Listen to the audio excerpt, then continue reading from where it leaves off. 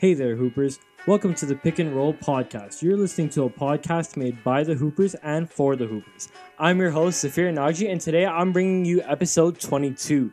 I hope we're all safe, doing well, washing your hands, staying socially distanced, kind of excited for things to restart, but also remaining cautious. As we see more businesses kind of opening up, the NBA exploring options of restarting things. But we've been starting a lot of new things here on the Pick and Roll podcast, especially on the Instagram, especially all over our social medias. You can follow us there at PNR Podcast. Of course, we're posting previews of the podcast up on there. We post highlight videos. A lot of stuff's been going on, including an addition to the Pick and Roll team. That's right. We've actually signed a free agent and added them to our roster. So if y'all could just welcome Brandon Goodnow to the Pick and Roll team. Y'all can go subscribe to his YouTube channel, Heat Check Productions, And, I just wanted to extend a warm welcome to him. Hopefully we'll be able to get him on for an episode relatively soon. Unfortunately, I couldn't slide him in for this one, but no worries at all, because this is, of course, the episode of Dynamic Duos. Now, if you've been following us on social media, you know that because we posted it on our story. But, of course, there's two twos in the number 22, so therefore, I thought it would be a really cool idea to just look at the top 6 duos in the NBA. Obviously, the number 6, because as Canadians, we support the 6. And actually, there is a rapper duo on this top 6 list. But before we get into that, obviously, we have to do our weekly tradition of the best jersey number of our episode. So this is episode 22, and the best number 22 in history. Well, there was a lot of good choices here, but I'm going to go with Clyde Drexler. Now, of course, if you guys have been watching The Last Dance as I have, learning more about Jordan, or for people who watched Jordan, just reliving that excitement, it's been really impactful to me, because as you guys all are probably aware, I believe LeBron is the greatest of all time, and I have for quite a long time. But after having seen Michael Jordan's career in a different way, on a big screen, kind of live TV instead of Basketball Reference statistics and ESPN First Take debates, I have to admit it's kind of making me consider Michael Jordan maybe is the greatest of all time. Maybe I was wrong. But we'll stay tuned for that, because obviously episode 23 is coming up.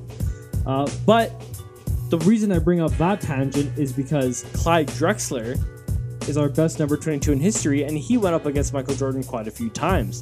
Those of us that have watched The Last Dance, those of us that have kind of researched and heard about and maybe even seen Michael Jordan's career live, we know what Drexler meant against Jordan.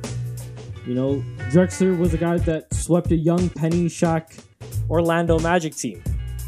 We know how good Penny and Shaq were. We know that they were an incredible pairing. But yet, Drexler won the 95 championship, sweeping them out of there. Of course, he also was compared to Michael Jordan for a long time because he was a shooting guard, and Jordan always hated those comparisons. Jordan knew that he was superior. Jordan knew that he was a much better player than Drexler was, but that did not mean Drexler was a slouch, because obviously, in any realm, if you're being compared to Michael Jordan, that means that you are of another breed, of another level. Now, Drexler averaged 20.6 rebounds, 5 assists for a career, 47% from the field, 31% from three-point range, and 79% from the free throw line. 10 All-Stars, 5 All-NBAs, and one of the greatest players in Portland's franchise history. In my opinion, Lillard is probably the greatest of all time. But that's no dismay to Clyde Drexler though. So shout out to him. He's the best number 22 in NBA history. Played for the Blazers, played for the Rockets, faced MJ a lot. One of the greatest of all time. If you guys haven't watched his highlights, I suggest you go on YouTube and Google him. But without further ado, let's run the play, Hoopers. So, episode 22, the duos.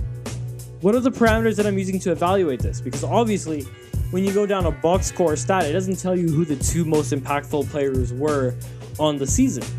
You have to go to Stats NBA, you have to go to Basketball Reference, you have to explore multiple avenues in order to find this information. So what am I using in order to evaluate this? Well, let's start with the simplest one. Eye test. If you're like me, you've watched a lot of NBA basketball this season, you've watched a lot of highlight reels, breakdowns, analysis, etc., etc. which teams catch your eye, which players catch your eye, which duos catch your eyes. And so what I looked at was which duos are controlling games the best. Which duos aren't necessarily most responsible for the team's success, but most impactful possession by possession. So if we were doing this in a previous season, let's say, the LeBron-Kyrie tandem, obviously from the Cleveland championship year, they would rank very high on this because when we saw them in the finals or even during points of the regular season, those two would have the ball in their hands almost every possession in the fourth quarter. We knew that they were the lead shot creators, and so did the other team's defense, but yet they were able to manufacture wins on a possession-by-possession basis, one step at a time. And I think that does matter, especially when you're considering playoffs, when you're considering, the fact that we might not even get the rest of the regular season. We don't know. So just considering that, I have to look at what these players might do for the remainder of the season, the context of the break that's happened, and kind of just evaluating what I see outside of the box score, outside of just the numbers. Secondly, of course, Basketball Reference has so many great statistics, whether it be for teams or lineups or players or whatever you want to look at. I like to use it for individual statistics the most, and so what I'll be using it for is evaluating the numbers that these players are putting up individually. So there are tandems, of course, that do great together but don't have great individual statistics, and vice versa. On top of all that, so many teams in the league play at such different paces. You're talking about the Rockets' isolation pace versus maybe the Nuggets' ball movement pace, or the Lakers' transition pushes and then slow down fourth quarter. It's hard to evaluate these players in an even playing field. As well, the fact that the three-point shot has become so valuable means that field goal percentage, which is often just the metric that's used for efficiency on box scores, it doesn't really represent everything. And those of you that have been listening to the podcast for a long time know that I like true shooting percentage. I like some of the advanced statistics because I find that they provide a more understandable representation of what would happen on an even playing field if these players were placed in the same situations, or as similar situations as possible. Now, where this comes into handy is, let's compare two players. Let's take Giannis Antetokounmpo and James Harden. Now, if we look at Giannis's box score numbers and compare them to Harden's, Giannis would be inferior to Harden in terms of scoring by a crazy margin, because obviously Harden's averaging close to 35 points a game and Giannis is only averaging 29. But then you would tell me, just go look at his field goal percentage. Giannis is shooting above 50% almost every game. Harden is shooting below 45% most games. And while I'd agree with you that Harden does chuck up a lot of shots, and I admit, Harden's a volume scorer, the thing is, that wouldn't tell you the whole story. Because you wouldn't know that Harden has to create all of his own shots in a half-court offensive set with no real movement, whereas Giannis has a team built around him to move around him and to set up action for him to get into the paint. Then it would change things. Some of the ways that we could eliminate that was, Harden and Giannis play at different paces. Let's both put them in 100 possessions. So we'll use per 100 possession statistics. Then in terms of the shooting efficiency, instead of using field goal, 3-point, and free throw, let's just hybridize them into true shooting percentage, which equates them to 2-point attempts. It takes all your scoring attempts and tells you what percentage from two you would need to shoot on the same number of scoring attempts. It's a tongue twister when you look at analytic stats. As well, there's per 48 minutes as well, but I prefer not to use those because in 48 minutes, that could be a different number of possessions every single game. And let's be honest, most teams evaluate on possessions, not minutes. It makes more sense to do that. So we will be using those advanced analytic statistics just because I feel like they provide a better picture, but of course, we will still provide the box scores for these teams, or duos rather. And then we'll be using Stats NBA, which is run by SAP software. And we're going to look at their two-man lineup combinations. Now, the reason why I used the NBA's over Basketball References was because I find the NBA is just a little bit easier to understand with their definitions of offensive and defensive rating. And of course, that's what matters most here because those are points scored per 100 possessions and points conceded per 100 possessions. And when you subtract one from the other, you get their net rating, And so that allows me to determine what the disparity is between them and the next player in the league, or the next duo in the league, rather, the next team in the league. Also, to make sure that I didn't get any injured duos or duos that have just not been playing that many games, I made a condition to have 900 minimum minutes played together. So there's a lot of factors that's going into that. Of course, I understand it sounds like a very specific kind of statistic to pull out, kind of obscure, but it does allow me to see that everyone's stats are not significantly inflated. It allows me to see everyone in identical situations, and it shows me players that are willing to play, playoff level minutes together, that have already gotten experience, that I believe would be ready with the chemistry that they need to succeed in the playoffs, if that makes sense. Of course, I also took the league average for 100 points per 100 possessions for 5-man teams, and it was 110.4 points. So just keep that in mind the entire time. Not a really important thing, but just to kind of let you know that per 100 possessions, teams would score an average of 110.4. However, funny thing is there's one duo that still managed to not make this minimum minutes requirement, but I had to keep them on here because I know how good they are. Now, if you can guess which one it is, props to you. I invite you to DM us what you think before you keep listening to this episode. So follow us on Instagram at PNR Podcast. Check that out. And without further ado, let's get into the top 6. Starting with the 6, Toronto. We're going to go with Kyle Lowry and Pascal Siakam. Now, of course, I just made an episode on Lowry, so you already know what I think of him. I believe he's really a top 10 point guard in this league comfortably. In fact, I would say top 6 or top 7. And of course, I love Pascal Siakam. After game 1 of the finals last year, and just his whole season last year, really, that most improved player year, he proved to me that he's a real star in this league. And on top of that, I don't know what kind of potential this kid has, but if he reaches his ceiling, the league is going to have some problems, because you're going to have a fight between him and Giannis and Ben and Joel Embiid, Ben Simmons, for who's the best player in the Eastern Conference, who's the best player in the league. But, there's a lot of reasons why I didn't put them higher, and we'll get into that, but let's start by giving them some credit. So, of course, the Raptors lost Kawhi Leonard, but they went on a 15-game win streak this year, which broke a Canadian sports record and a Toronto Raptors franchise record. On top of that, they've both established themselves as great players in this league. Lowry's averaging great stats, Siakam's averaging great stats, and the Raptors are winning. So it sounds all good. We're going to their stats. Lowry averaging 19 points, 5 rebounds, 8 assists. Per 100 possessions, that goes to 25.7 rebounds and 10 assists. So you're seeing that, with increased offensive load, with increased defensive load even, these players are still able to perform at a very high level. Of course, steals and blocks also Lowry excels in as a point guard. 1.3 steals, 0.4 blocks per game. As box score stats, and per 100 possessions, that goes to 1.8 steals and 0.6 blocks. So he's getting up in there. Of course, I also want to introduce a new stat on this one, which is turnover rate. I did talk about it before briefly in a couple of episodes, but what it is, just a percentage of estimated possessions on Basketball Reference, and it estimates the number of the percentage of times that a player will create a turnover on a possession. Obviously, you want to have a low turnover rate so that you're not turning the ball over for your team. However, for point guards, we see that number kind of climb up to around 12, 15, 16%, and that's right where Lowry is at 15% turnover rate, which is pretty good. Of course, shoots 59% true shooting percentage, so he's an efficient scorer for his team, assists the ball exceptionally well, and a great defender. Siakam stats, of course, no slouch as well. He's playing 35.5 minutes a game this year. Those are superstar level minutes.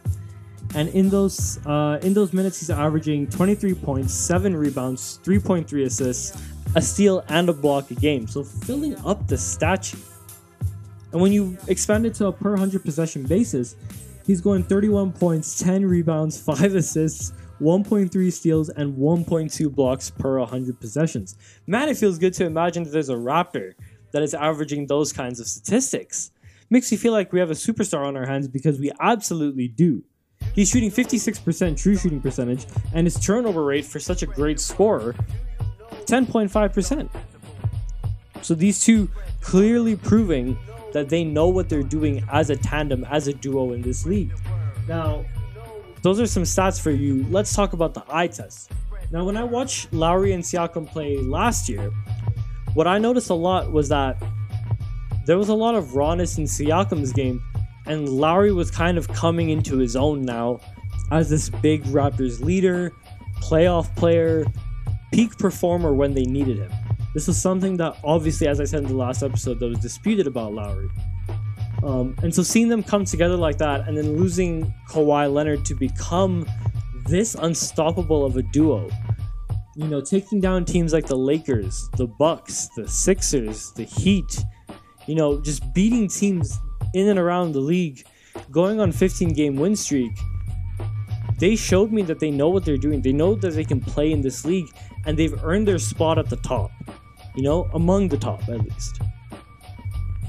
When I watched them against Dallas, the 31-point comeback that Lowry, you know, really led the team in, it just shows me that they're resilient. And when it comes to playoff basketball, resiliency is key. Lowry had a great game that time, dropping 32 points, 10 assists, 8 rebounds. A 31-point comeback using a 1-2-2 full press. I've raved about it before. But you need a certain type of player, a certain type of group to lead that kind of attack, that kind of defense, and these two were the perfect combination. Lowry was hitting step back three after step back three, advanced dribble combos, and ones, great assists, rebounds, defense, everything you needed. And then Siakam, you know, he's had some great games this year too. In fact, he had a 44-point outing, 10 rebounds, 4 assists too, by the way. 17 for 28 shooting against the Pelicans. Excuse me, against Brandon Ingram, big length. You know, a good defender in this league against Drew Holiday, another good defender in this league. You know, Ingram finished only with 27 points, and I know 27 is a lot of points, but compared to Siakam, that's a minus 17. So these two guys are really special, you know, and their impact with their team, you know, their impact per 100 possessions as a rating for their team's performance, it proves that they're great as a duo. Offensive rating, of 112.8 and a defensive rating of 104.5. So their net rating ranks in the 81st percentile in the league by the conditions that I mentioned earlier, 900 minutes played together, 2-man lineups. They're proving that they're in the top conversation in the league, despite not having the most flattering box numbers for Lowry and the most flashy scoring for Lowry in particular. So there you go. Lowry and Siakam repping number 6 for the 6. Let's move on to number 5.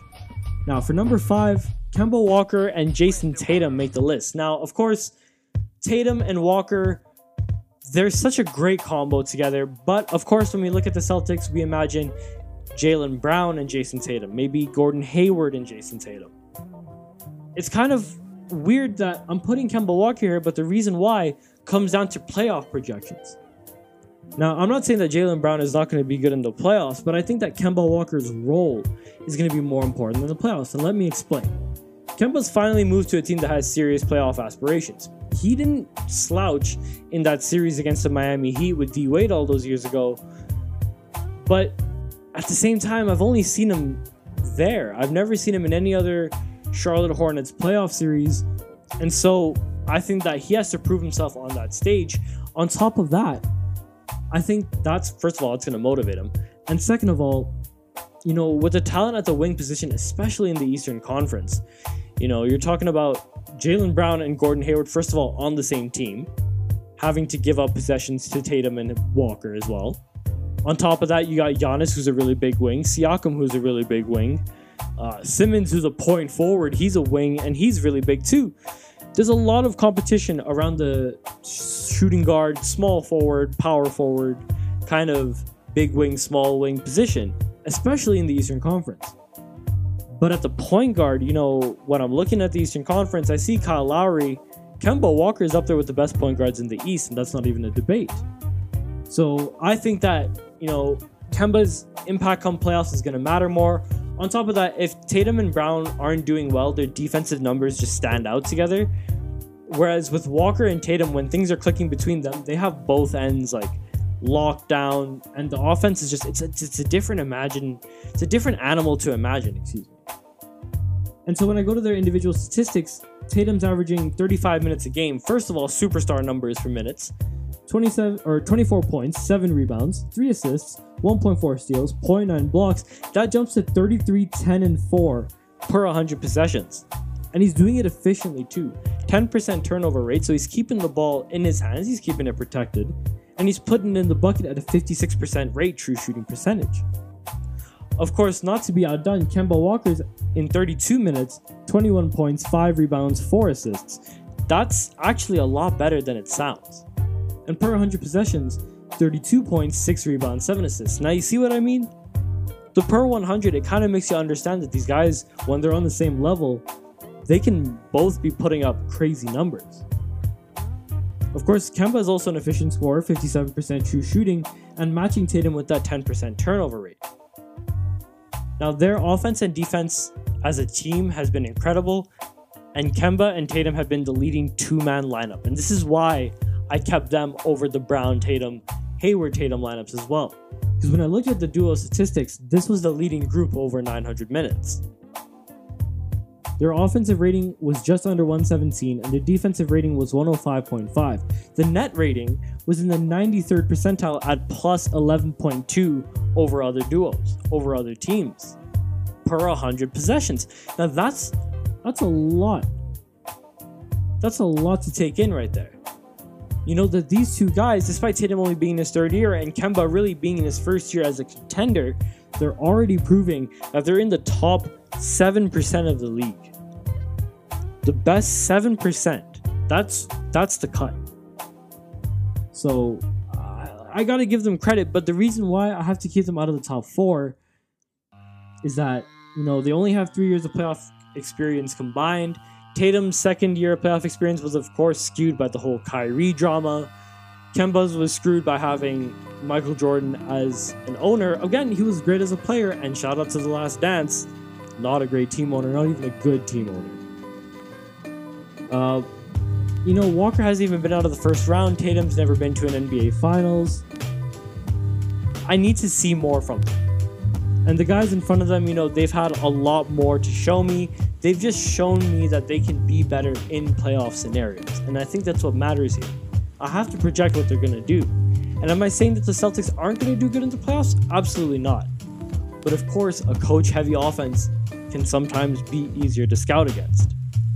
We've seen that with Brad Stevens' teams in the past. We've seen that with other teams in the past as well, where if they're not executing absolutely perfectly, the other team can scout against it and they can use physicality with the Celtics' size or lack of size. Now, of course, their best games, Kemba had a 40-point, 11 rebound, 3 assist matchup versus Milwaukee. Of course, they lost the game because no one else decided to show up that night. I like how Kemba's one good game with the Celtics, no one else could secure it. Even though Boston already has tickets to Kemba, he didn't need to have a big game and a win. He just needed to have the big game. And of course, Tatum, he's always having big games. He's had a 41-point, 6 rebound, 4 assist game against New Orleans. The first Celtics since Larry Bird to do it in less than 30 minutes. Absolutely incredible. And of course, put up 40 in the 3-point loss to the Lakers, where LeBron hit a turnaround fadeaway. Excuse me, my voice is a little scratchy today. As I was saying about that Celtics-Lakers game, you know, Tatum proved that he can compete with LeBron at Staples Center at the highest level. These guys are the 5th best duo in the league to me. Let's move on to number 4, the last one we do before we move on to halftime. Now, some people are going to say I'm putting this too low. And I'll understand why you're saying that, but I won't agree with you. It's James Harden and Russell Westbrook. Now look, these two are some of my favorite guys in the league. They're incredible to watch, and they prove to me something different every night. Westbrook proves to me that you don't need to shoot any threes at all to have a big game. Because he had a 45-point, 10 rebound, 6 assist performance on 69% true shooting. Didn't attempt a single three. Not even an attempt. And then Harden, he proves to me that, yeah, I can just dribble the ball like a billion times a game, and I'm going to average 35 a game. And I'm going to average, per 100 possessions, some numbers that will make you cry. Like, literally will make defenders cry. I'll also be one of the most efficient scorers in the league, and I'll do it against the best defensive players in the league. Because Harden, of course, he put up 47 points, 7 rebounds, and 3 assists against the Clippers, who had Paul George, Patrick Beverley, and Kawhi Leonard. Including a pull-up 3 where he smacked Kawhi Leonard's backside on the way back. By the way, Kawhi's a Defensive Player of the Year, 2-time. Arguably one of the best defensive players of all time. Arguably the best defensive player in the league right now. And Harden was just going step back after step back after step back, and then a drive, and then some free throws, and then a step back. And he shot 70% true shooting percentage in that victory. Of course, for the beginning of the season, we were debating, is he going to average 40 a game? So these two they prove so much, and especially with this Capella trade, abandoning the idea of having a 7-footer on your team. There's a lot, and the fact that they can make that valid as a comparison, by the way, it's a lot to take in, and it's a lot to give them credit for. Harden, of course, averaging 37 minutes, leading the league in minutes almost, just behind Damian Lillard. 34 points, 6 rebounds, 7 assists, 1.5 steals, 1 block. 43 points, 8 rebounds, 9 assists when you go to per 100 possessions. So you see just how much Harden is having to put in for this team. Despite leading in minutes, he has to be deliberate with these possessions. So his numbers really take a jump when we go to 100 possessions. He's also one of the most efficient scorers despite his field goal percentage. He shoots 62% true shooting percentage and only has a turnover rate of 14%, which for someone with a usage rate as high as his, as we all know he leads the league in it every year, that's impressive. And then Westbrook, who's had to give up a lot of what's made him great as a player, which is to take most of the shots and to rebound hard and to assist hard and all of those things, he's averaging 27, 8, and 7 on his own. And per 100 possessions, they look more familiar like his OKC numbers, 35, 10, and 9. Of course, his efficiency has been pretty decent this year, 54% true shooting, 15% turnover rate. So he's been relatively efficient, even though he's had to change roles so drastically. Now, of course, these numbers are going to look different in the playoffs, especially considering the massive roster change that the Rockets made. Losing Capella, losing any kind of big man presence for your team is going to strongly impact your success level. But, their offensive rating and defensive rating don't show me that they're going to perform above the level of transcendent teams. You know what I mean? I'm trying not to be too harsh on them. Their offensive rating is 110.1 per 100 possessions, 104.3 points given up per 100 possessions, which actually isn't bad. Their defense is surprisingly their highlight here. They've held some teams to low scoring games. And they're a plus 5.8 overall, which is in the 69th percentile. Again, not great. But their individual statistics, it proves to me that at least when the game slows down and I need 2 shot creators that can go get other people's shots or go get their own shots, these guys know how to do it. They've been doing it all season. And while I've seen them both tire out in the playoffs, while I've seen them both underperform, lose in rounds they shouldn't lose to teams they shouldn't lose to, I do genuinely believe that this is their breakout year in the playoffs. They're playing together. They're more comfortable. They've had a little bit less offensive load than previously. And, I think Westbrook being in the secondary role kind of is going to benefit him come playoff time. So, plus, you know what? I'm of the belief that a hot shooting streak would propel the Rockets past the Clippers and would make the Lakers really have to work in a 7-game series. Really, really have to work. But that's going to wrap it up for the top 6-4. We'll get to the top 3-1 after halftime. We'll see you in a minute, Hoopers.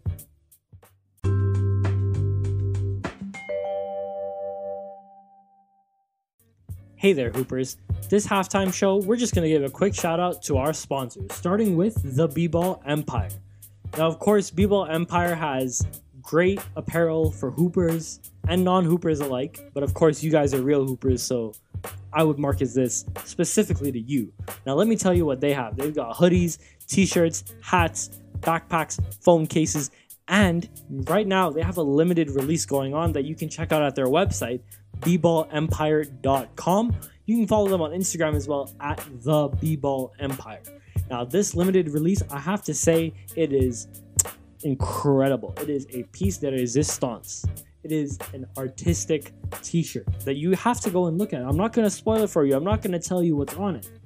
But I'll tell you, since it's such an artistic design, let's go with the top 3 most artistic playstyles in the league of all time. Now, there's been a lot of great artists that have graced this league. We're talking Kobe Bryant, we're talking Michael Jordan, Magic Johnson, LeBron James, Steph Curry, Damian Lillard. Not players that just, win a lot of games, but show you basketball in its purest, most beautiful form. Offensively, of course, is the more beautiful thing to look at, and so there's going to be a little bit of a bias on that end of the floor, I will admit. But starting with number 3, now I think the 3rd greatest artist in the NBA of all time, I'm going to go with Magic Johnson. Magic made passing an art form again, made it so beautiful and so kind of lethal to win for the Showtime Lakers. Yes, Kareem Skyhook was one of the propelling forces for that team, but Magic's passing in transition, Magic's passing even in the half court, behind his head, behind his back, through his legs, it proved that, a pass first point guard at that size, by the way, could be incredible. He's going to be number 3. Number 2, I'm going to have to go with Kyrie Irving. Now, Kyrie is the best ball handler of all time, one-time NBA champ, of course, one of the greatest point guards in the league right now, and possibly could win some more championships with KD. He's a great artist with the ball, his ball handling, his scoring, his shooting. Kyrie plays more to art than the rules of the game. And that's why, he gets criticized, because art, of course, has its critics. So we're going to put Kyrie at number 2. And number 1, my favorite artist of all time, Kobe Bryant.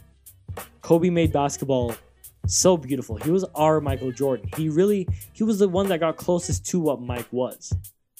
The fadeaway jumper, the jab step series, the lethal 3-point shooting, 60 in his final game, 81 against the Raptors, 65 in 3 quarters. And, died early like a lot of the greatest artists do. So we're going to put Kobe at number 1 there. And just tell you that, like these guys are all great artists. The art that B-Ball Empire puts on their stuff is great, and it'll make you a better player on the basketball court. Now, they didn't pay me to say that. I'm just saying that because, I hoop in it all the time in my hoodie, outside in my backyard where I just got my new basketball net. So I'm telling you guys right now, go get some new swag. Use code PNR24 to save 24% on your order and cop their limited release t-shirt. bbalempire.com. Now, the second sponsorship that we have, of course, is Drip Detailing. Now, we have a new offer with Drip Detailing where you can save $24. That's right, $24 off of your Drip Detailing package. And, they do everything from glass cleaning to engine bay cleaning, leather steam cleaning, the whole deal. And I know a lot of these guys personally, the work that they put in is truly something to admire, whether it be on the social media, with the kind of cars that they get to post, Ferraris, Benzes, all of that stuff, to the work that they actually do on the cars. This is really, really hard stuff to do, and so I have to give them credit. Now, of course, they have a lot of things going on their Instagram page. It's at Drip Detailing. You can also go to their website, dripdetailing.ca, or call 403-585-9827. Ceramic coating, wrapping, paint correction, headlight restoration, PPF, paint chip repair, man, the whole deal. And they actually just dropped a time-lapse video on their Instagram. I suggest you watch it. Some carpet cleaning, just some of the stuff that they get to show you so you know what's actually happening with your car. Integrity, honesty, all of those important things. So go check out Drip Detailing. Go check out B-Ball Empire. They got a lot of stuff going on there. Use our codes. Tell Drip Detailing we sent you. You'll save $24. Use PNR24 on bbalempire.com and you save 24% off your order. Of course, they have a limited release going on. Go check that out. And that's all for this halftime show. We'll see you for the second half of the show, Hoopers.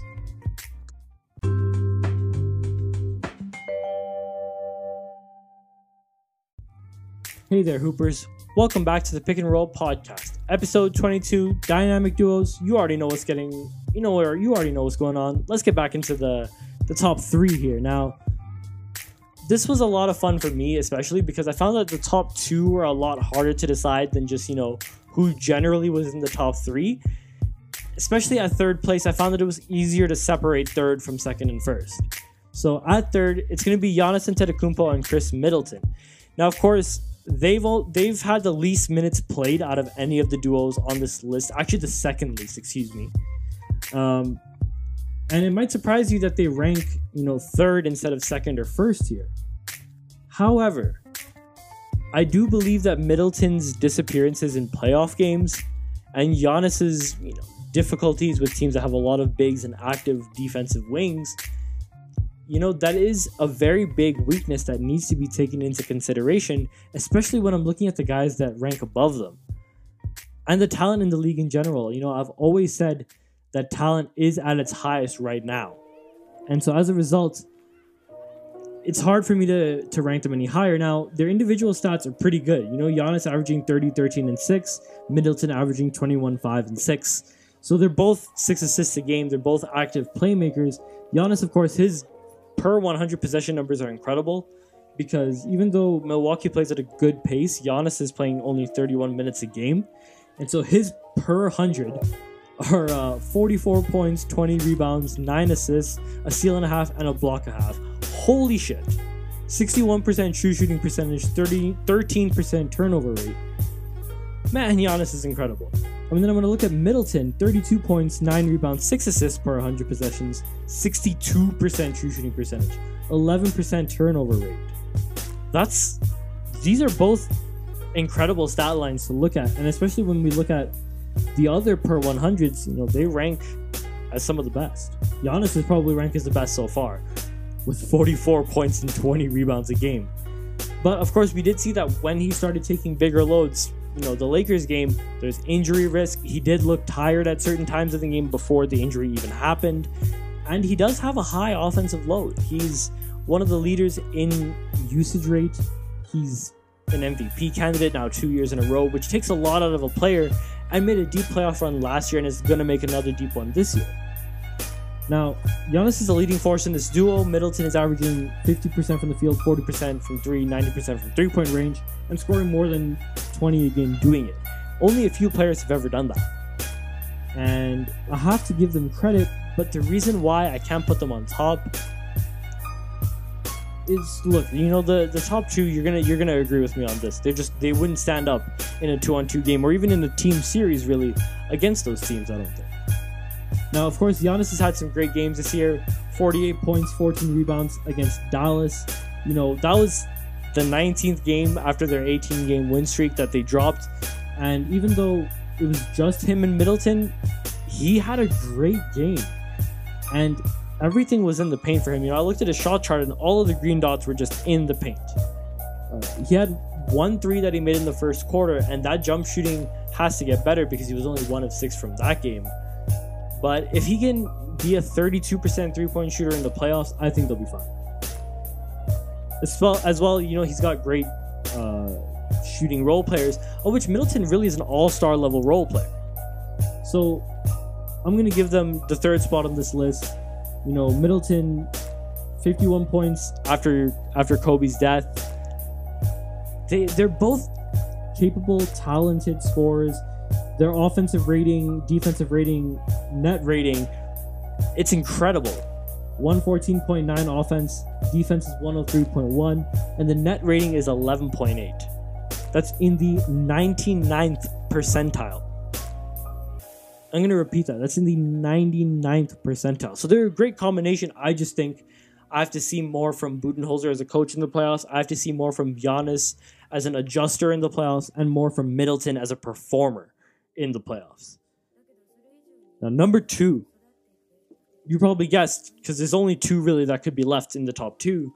It's going to be Kawhi and Paul George. Now, they are the group that has played less than 900 minutes. They've only played 760 minutes together.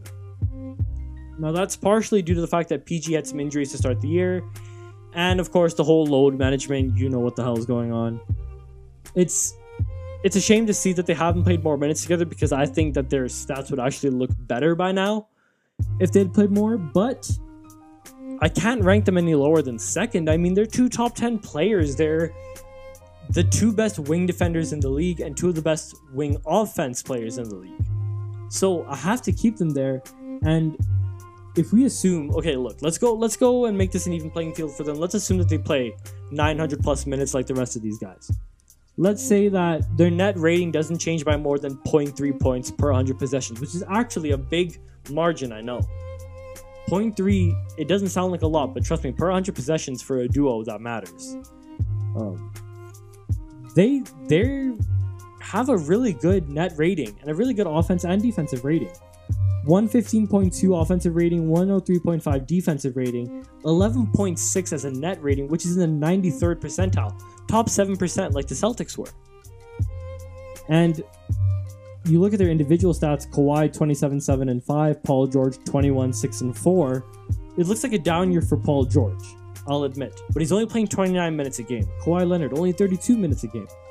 So they're per 100s, 39-10-7 for Kawhi, Paul George 34-9-6, 62% true shooting for Kawhi, 58 for Paul George, and both of them have about 11 to 14% turnover rate. So they're efficient scorers, they're great defenders. I have a feeling that they're going to perform exceptionally come playoff time as well. Like, I have no doubt in my mind that they can take teams on their own in the playoffs. Except, of course, the Los Angeles Lakers, who are going to make the number one spot on this list. Now, when I'm comparing the Clippers and Lakers, I'm going to present them together here because they are really the top two in the league, and they're the only one that really I would accept an argument for here for the top two spots. LeBron averaging 26-11-8, AD averaging 26-7-9, both of them playing 34-35 minutes a game. They're taking on everything that the Lakers need them to. They're doing everything for that team, whereas Kawhi and Paul George, let's be honest, they rely a lot on Lou Williams, Montrezl Harrell, Patrick Beverley. Hell, even JaMychal Green has a big role on that team. Patrick Patterson has a big role on the team. Shout out Patterson, Raptors player, former, of course. And even per 100 possessions, LeBron's numbers and AD's numbers don't look garbage at all. LeBron's averaging a 35, 14, and 10. AD's averaging a 37, 13, and 4 with 3 blocks. So we basically have Oscar Robertson and Kareem Abdul-Jabbar / Shaquille O'Neal kind of numbers here. LeBron's shooting 58% true shooting, including a lot of threes, 13% turnover rate, including controlling the entire offense. Anthony Davis, 37, 13, 4, and 3 blocks, as I said, per 100 possessions, 61% true shooting percentage, 10% turnover rate. So these guys, they're against the best of the best in the league, and they have faced a lot of good talent. You know, Houston, Milwaukee, the Clippers, the Celtics. They've performed at their highest possible level, and I think that when they kick it into playoff mode, we'll see them break that as well.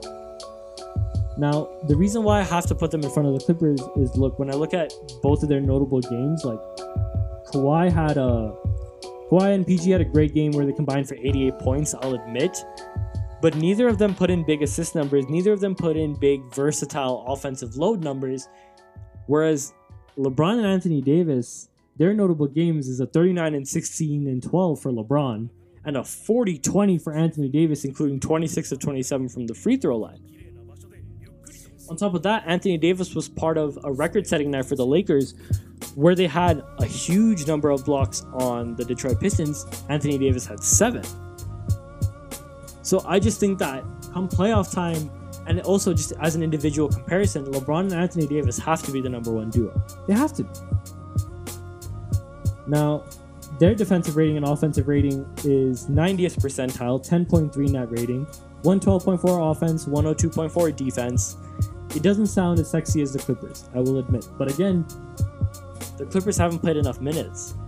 Do they have the chemistry? Do they have what it's going to take to win in the playoffs? I don't think so yet.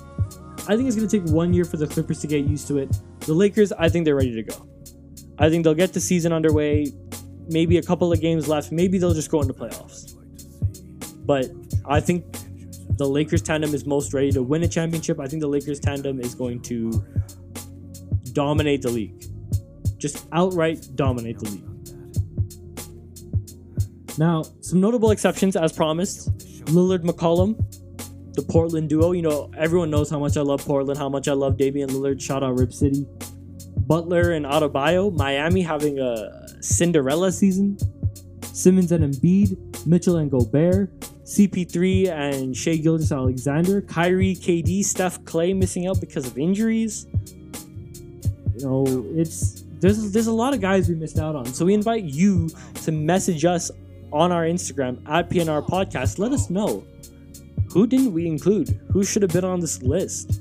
Who ranked too low? Who ranked too high? Or just say what's up. Just DM us and talk hoops, because we're always ready to talk hoops. It's a conversation. It's a two-way exchange of basketball information between us and the real hoopers out there that listen to this show.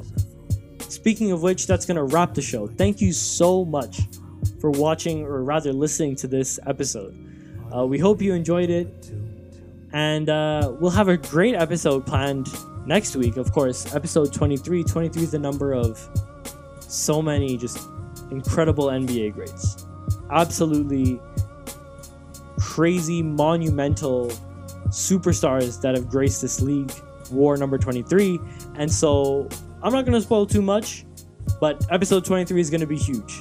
So we'll see you there, Hoopers. Don't forget to follow our sponsors on Instagram, of course, at Drip Detailing, at B-Ball Empire. Code PNR24 on bballempire.com gets you 24% off.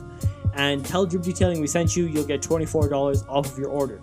It's the basketball number. It's 24. Of course, that episode is coming up too. So we'll see you next week, Hoopers. Take it easy. Have a good week. And we'll catch you next week.